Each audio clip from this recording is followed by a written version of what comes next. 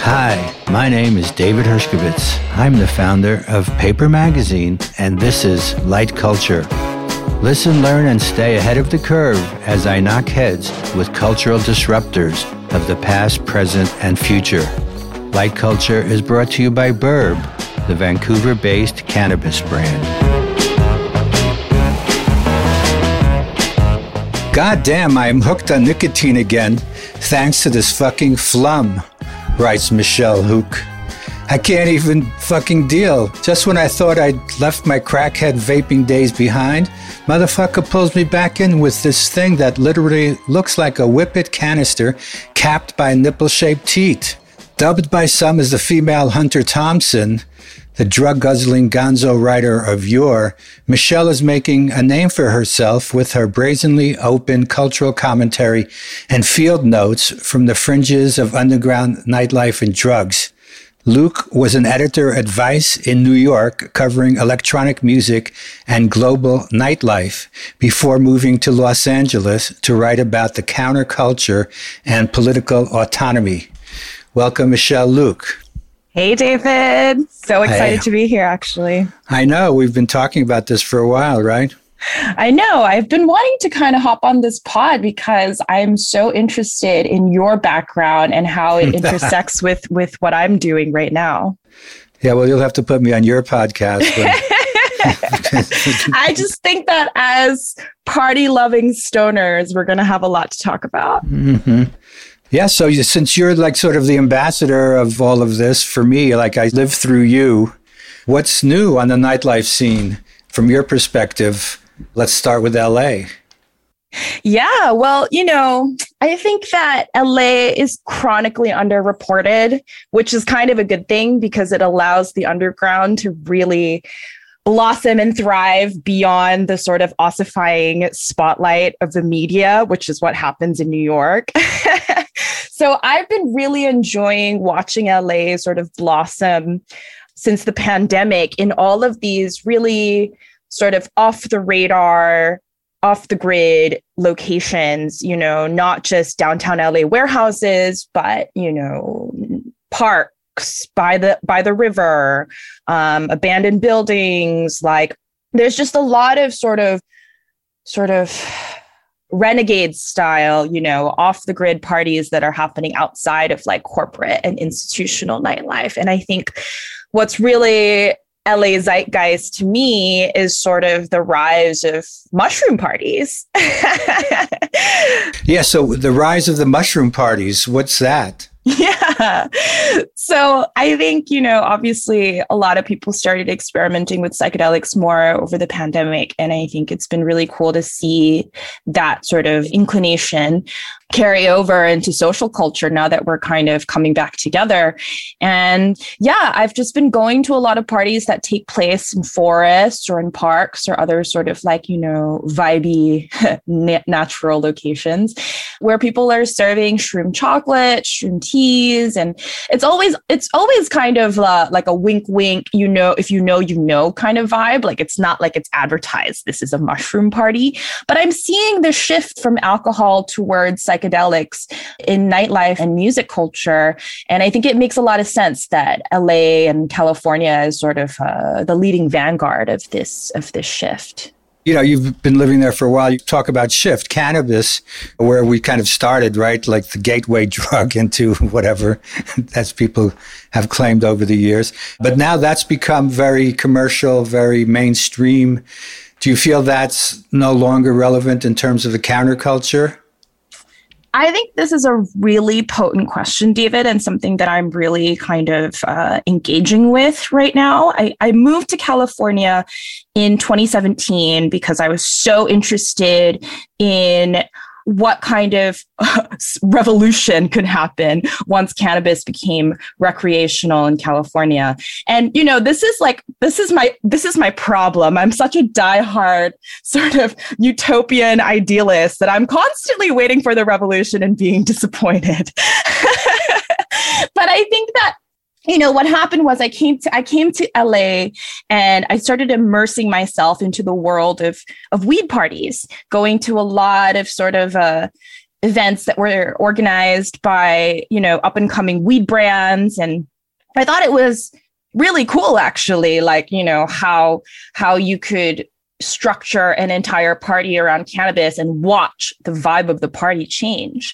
As someone who is, like, I would say, an expert on partying and pleasure, I think that there is a noticeable difference when a party is stoned versus drunk. And so I became really obsessed with this, and I started throwing my own weed party called Weed Rave, experimenting with like a new model of nightlife, let's say, that is, post-alcohol and more maybe wellness-based. But, in the last 1 or 2 years, I found myself increasingly disillusioned and maybe a little bored with the cannabis world. It just seemed so much activity was happening around the commercialization and commodification of the plant.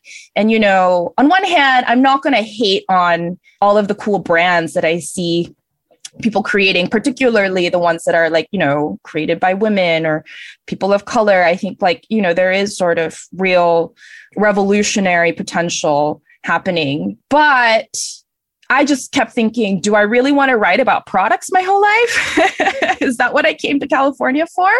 And so I became really sort of drawn to the psychedelic renaissance and started shifting my focus a little more into writing about ketamine clinics and mushroom decriminalization. And, I thought it was a really engaging field because of the emphasis on mental health and healing. And there's so much more sort of research going into psychedelics that it was cool to have like clinical studies to actually pour over and data. But recently, I have found myself reinterested in cannabis. And I think that this is happening for 2 reasons. I think one, cannabis is in a really interesting place right now. I think that the hype of legalization has definitely kind of calmed down a lot. And now we are sort of seeing things through a much more realistic and dare I even say bleak perspective. I think that cannabis legalization has been a failure in many regards, especially in California. You see a lot of people going out of business, a lot of farmers struggling to make a profit, a lot of the social equity programs kind of backfiring. And so I think there's been a lot of really like negative press around how California has kind of fucked up. And so I think it's become more interesting to kind of wrestle with, okay, what is cannabis then? What is it becoming? What is its place in the culture? And then secondly, I think if we're going to talk about the really futuristic sci-fi side of cannabis, I'm actually working on a story right now about DNA editing, using CRISPR to modify the genetics of cannabis and create these sorts of mutant plants that don't even resemble weed as we know it. We're talking about all the other cannabinoids in weed like CBG and THCV and all these other weird things. They're available in such low quantities in the plant that it's not really commercially viable to grow these strains right now. But if you bring in a little CRISPR and hack some DNA, you can create plants that only produce THCV, which is the compound which allegedly suppresses your appetite and makes you skinny. So, the future of skinny weed, I mean, that sounds enticing and crazy to me. So, I'm interested again. Yeah, because one of the arguments for its legalization in the first place during the AIDS epidemic was that it made people eat because people didn't have an appetite. They would lose their appetite if they had AIDS. So by smoking weed, they were encouraged them to eat. They suddenly were hungry. So now you're saying there's an aspect of this that will make you stop eating. Yeah, I mean, there are hundreds of cannabinoids in the plant that we know so little about. I think weed is one of the most complex drugs and most complex highs out of all the drugs, and that we haven't given it enough credit, honestly. I think that there's also a spiritual side of it that is often sort of ignored because of how recreational and product-based it's become. But I've been hearing about weed ceremonies that are, according to the people who've attended, really transformational. Okay, just with not ayahuasca, none of those. No, just weed. Nice. Well, I'm sure it works myself, but it's nice to hear other people discovering that as well. But is anything off limits at this point in terms of to be experimented with? And since ketamine is now also mainstream in a way, I just noticed a shop up the block here with a sign outside, ketamine, shrooms, obviously, LSD. So it's all like wide open at this point in terms of experimentation as far as you're concerned? Yeah, I think a lot about, do drugs still have their countercultural bite? I think this is a really interesting question to consider in 2022. I think that the story goes as follows. In the 60s and 70s, a lot of the countercultural vanguard kind of appropriated psychedelics from the US military industrial complex and really kind of sold everyone this narrative of revolution occurring in the mind and in the consciousness rather than on the political level. You know, you transform the way that you see the world, and that's the key to creating broader social change. But I think that post the pharmaceuticalization of these drugs, along with the social issues that arose in the 80s and 90s around crack and the opiate epidemic, I think that, you know, today's generation, particularly Gen Z, don't see doing drugs as inherently subversive. And this really hit home for me when I traveled around the country in 2020, going to protests. And I was living in a lot of encampments and spending a lot of time with people on the ground. And what I noticed is that everywhere that I went, people were really encouraging sobriety. And they said, please stop drinking, stop doing drugs. This is like a sober space. And sobriety kind of took on this sort of like a spirituality and a sort of gravity. And that's when it kind of clicked for me, where I was like, okay, maybe sobriety is the new countercultural logic. That would be a tough one because, well, you know, there's always been elements of that, the straight edge that was around during the hardcore days when people were dying from ODs and all around. And then there was, you know, the younger people decided to go straight edge. They decided to go vegetarian. They try to adopt a much cleaner lifestyle as in opposition to the mainstream culture as they saw it at that time. So, yeah, so this has been around, coming and going all the time. But there's so many fringe cultures right now. There's people who are finding little niches for themselves within all of the different, whether it's the ayahuasca people or the mushroom people, or, you know, there seem to be very separate and having their own ideas about wellness, for example, I know is a subject you've brought up. But you also believe that there's just having fun is also a proper reason for doing something, right? Yeah, I think that often there is this false binary between medical and recreational, where only medical is considered healing or useful, whereas recreational is sort of shunned to the side. And I think that healing can happen in both of these spaces, and that pleasure is a really powerful tool for transformation. And so, you know, as someone who grew up in nightlife and rave culture, and have seen how I think these communities have been experimenting with psychedelics from MDMA to LSD and shrooms and beyond for generations before sort of the rest of society kind of caught on.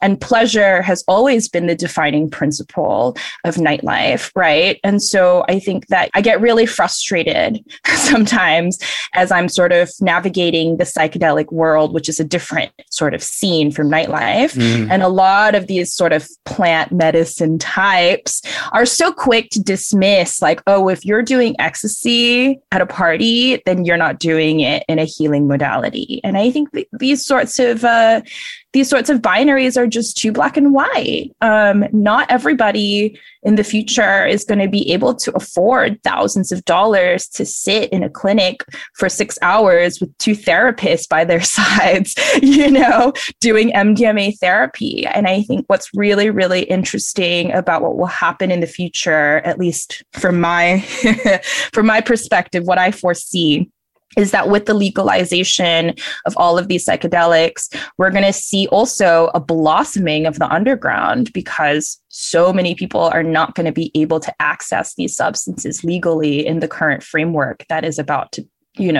take place under FDA legalization. Yeah, I know. It's interesting that even as the legalization moves forward, the underground keeps getting bigger and they're not going away. And we know it's still bigger in California.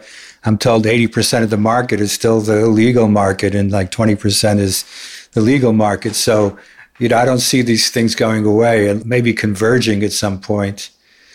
Right. And, I fuck with the underground and you do too. I think it's a really potent and important space. And it's so hard to say that like cannabis or even ketamine has, a subversive bite when it's literally being run by like some vertically integrated corporate conglomerate, or like the clinic is in Beverly Hills and it looks like a really bougie spa. It's like drugs are becoming so gentrified that I think the underground is a really potent space to sort of resist some of these other forces. Yeah, I think underground is probably a better term than counterculture at this point.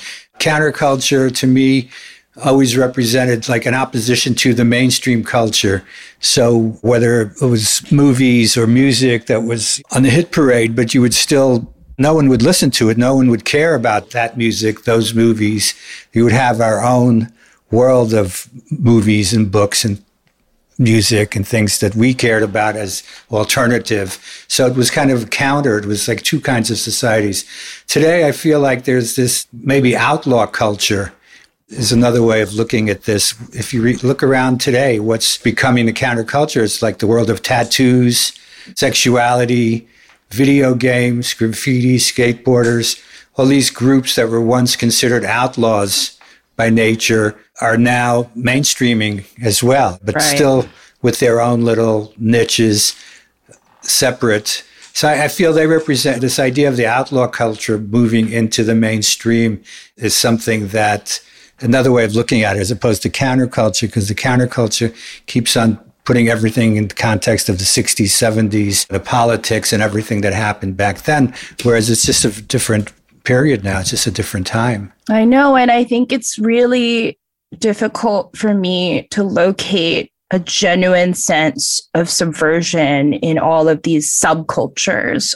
It's so hard to feel like there is an effective resistance to what we're living under right now. And I think that it's therefore really easy to slip into this sort of stance of edgelord nihilism that we see really trending in the discourse right now. What is that? What is edgelord nihilism? Well, I just think that there's a lot of sort of reactionism happening in the underground right now, with people sort of becoming very nihilistic and very trolly and absurdist and sort of pretending to be into God as an ironic stance, going trad. That's sort of like the dominant vibe of the underground right now, which is concerning to me. And I don't think everyone feels that way, but that's just kind of what's happening in this moment in the culture. But I think myself and select others that I consider allies are on the same side of genuinely trying to find a sense of hope and optimism amongst all of this bleakness. It's hard though. Like I said, like, how do you even resist something that immediately annihilates and consumes every form of resistance? Yeah. Do you mean the American capitalistic system?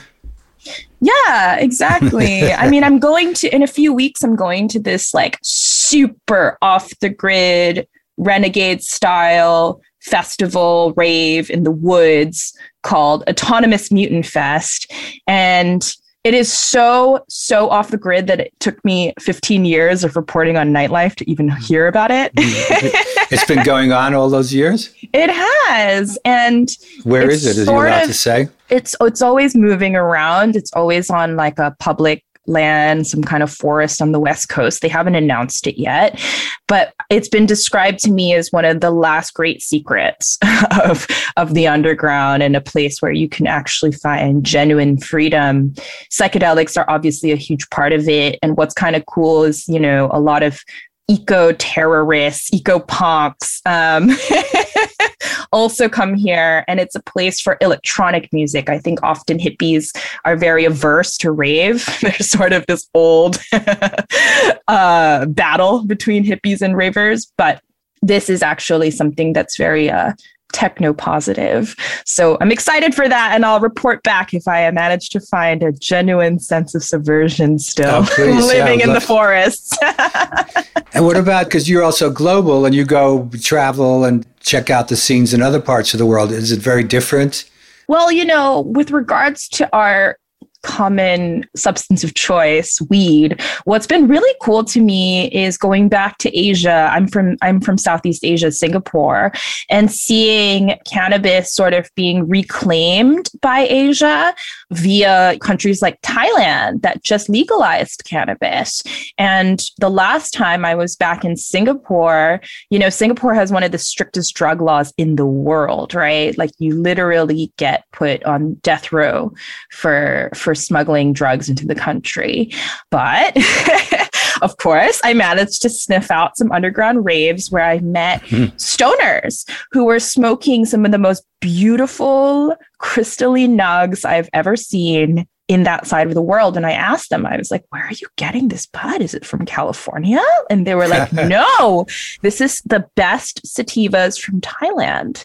So Thailand is becoming the hub of weed in Asia. And I think it's really cool for me to remember that actually cannabis comes from Asia, and that it's been sort of stigmatized so heavily because of the war on drugs in America, importing these sorts of cultural beliefs back to Asia. But if you really think about the history of it, you know, there are villages in Thailand where everything is made out of hemp and they're boiling soups with weed. And there's this whole sort of really all these indigenous practices around cannabis that I'm really excited to kind of delve into more now that the stigma is lifting. But it's still dangerous, right? That people can be caught and...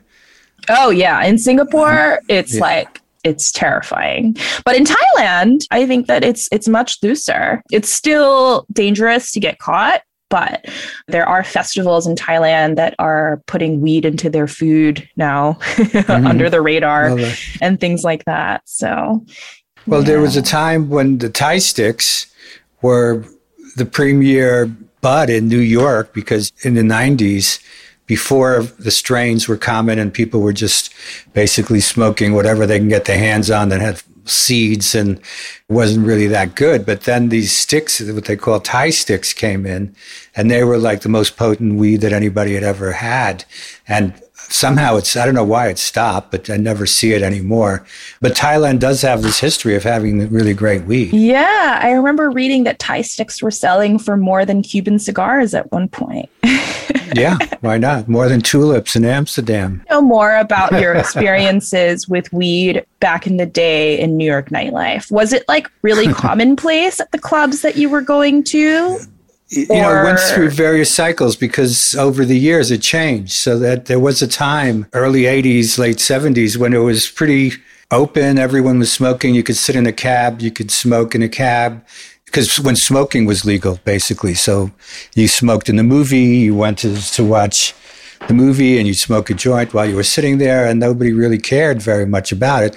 But then when the war on drugs kicked in, it became very different, and the city changed, and Giuliani and all those people came out. We started trying to close the clubs, calling the clubs drug dens, and using that because it was a political thing, obviously. But yeah, so we went through their various phases where it was legal. You could sit and smoke wherever you want outside, like what's happening today in New York, basically, where you could sit outdoors and the cafe and smoke a joint if you wanted. Nobody would really care. But now it's better. But there was that horrible, the late 80s, the Reagan just say no years when the clampdown came. Interesting. Yeah, I'm really excited for New York to start opening real weed lounges and weed clubs. Yeah, well, that could be interesting. It's just to see what is that going to be like? What is the environment going to be? Is it going to be a man cave kind of vibe? And it's harder for women to feel comfortable, I've been told, in some of the spaces that already exist. Right. I find that a lot of the turnoff about cannabis culture has been purely on an aesthetic level for me. 100%. But what's cool is that New York is sort of leading the vanguard of creating social spaces around weed right now. Like LA is so embarrassingly behind. We had like one weed restaurant, the Lowell's Cafe, that opened right before the pandemic. And that was kind of cool. Like even aesthetically, it looked like a lush garden, and you would walk in and there would be tables of moms having brunch next to like soccer teams, like it was literally just so surreal in a way to walk into a West Hollywood bougie brunch restaurant where there are weed sommeliers coming out and asking you how you want to pair your drink with your joint. And it was so cool. But then, of course, the pandemic hit. And then there was like some weird scandal. This is like some tea for you, David. But there was like a funny scandal where some girl said she got herpes from sharing bongs at this cafe. And it was like this, this minor drama that kind of happened. But that all kind of just disappeared with the sands of COVID. And now I guess like there are a bunch of new lounges in the works. Like Woody Harrelson has some kind of lounge coming up called The Woods that I'm kind of interested in. Well, isn't that a dispensary? It's a dispensary, but there's going to be a consumption area as well. Yeah, I think it's inevitable. Right. But I think that LA has been really slow because of the age-old California story of like overregulation, but New York has been really quick on the uptake to be like, nope, we need to create spaces for people to smoke weed socially because, nobody wants to do it in their shoebox apartment. So. Yeah, exactly. And the regulation that allows people to smoke weed anywhere you can smoke a cigarette in New York, which is different from California, I'm told, because technically you're not really allowed to smoke in the street in LA or California, but you are in New York now. So for the people who come here from California, they feel that it's even more free here, more open than it is there.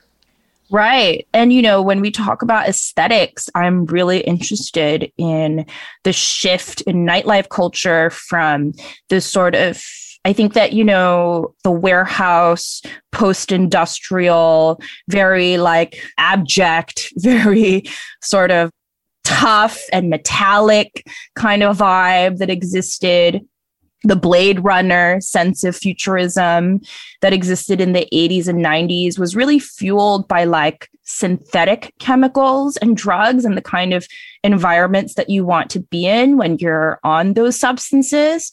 And now that we're kind of moving into a plant-based drug diet here in California and in New York, maybe, although New York is always a little bit synthetic, always.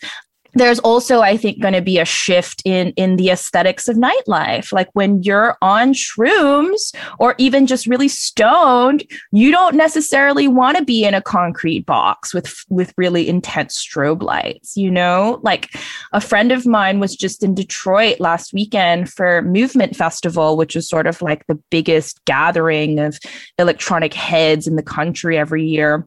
And she was talking about an acid party called No Way Back that is basically just a warm cocoon of fabrics, no lights, no strobes, just darkness for fucking 20 hours, and it's just one of the most psychedelic environments that you can imagine.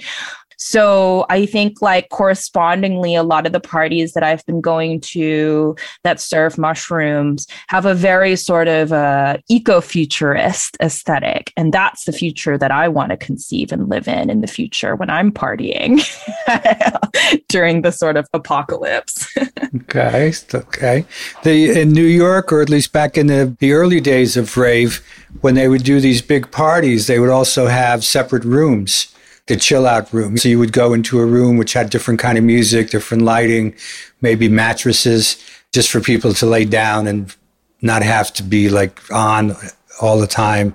And maybe that's something. But it's true that it takes a long time for this whole design aspect of a culture to kick in. And even, especially with cannabis, with all its legacy of, the 60s iconography that goes with it, that I don't think we've found a place yet, a new place for what that would look like. Yeah. I feel, but like, how there was a design in all those fluid objects from those years of the acid years. I feel like that's going to come back in design, and also colors that people would reject normally, but now when they're under the influence, everything looks different and hopefully better. I know you're involved. You're a dresser. That's part of what you do when you go out into your world. What is that all about? How important is it you're not just wearing like an observer, the difference between a journalist from the New York Times who would go and like with their notebook stand around in a suit and tie writing an article versus you going into one of these places? Yeah, I think that my work has always been really informed by the viscerality of my experiences, and people who are maybe more traditional might think that this invalidates the work because there's so little separation between the personal and the public for me. Like my life is my work and vice versa. But to me, I think it actually makes me more trustworthy. The fact that I can speak about my experiences because I have been able to process them through my body. And I've really put myself at the forefront of these cultures in a really sort of immersive level, and experienced addiction, experience what it means to recover from addiction personally, experience what it's like to grow up in a really conservative society where there's been so much stigma around both fields that I engage with, both nightlife and drugs. And a lot of the work that I've been doing has been to sort of free myself from the strictures of all the things that I've been told are bad and wrong about what I have found to be extremely liberating. So I don't know. I guess I think that journalism is changing. I think that the myth of objectivity is finally being brought to the forefront, and it's important to just really highlight your subjectivity and personal experience. This kind of makes the narrative even stronger and relatable, I feel. And of course, I feel like partying has been my primary lens for delving into the zeitgeist because it's where all of the most avant-garde ideas are hitting first. The conversations that I pick up in the smoking room of a club or outside of a rave are often exactly what's going to hit the mainstream in like 2 or 3 years. This is where the most future thinking avant-garde people are coming to congregate. It's where ideas are mingling. And just by standing on the dance floor and observing and listening to what people are talking about, I think you can get such a strong grasp of what's happening in the culture. And also by listening and to Michelle and reading everything she writes. I'm a big fan. Thank you so much, Michelle Luke, for being on Light Culture today. Thank you, David. Can't wait to hang out with you again. You've been listening to Light Culture. You can find us at shopburb.com, Light Culture, or at Light Culture Podcast. Thanks again to Burb. You can follow them at shopburb on Instagram. And don't forget to subscribe to and review the show. If you would like to get in touch, reach out to me directly at David Reporting. Thanks for listening.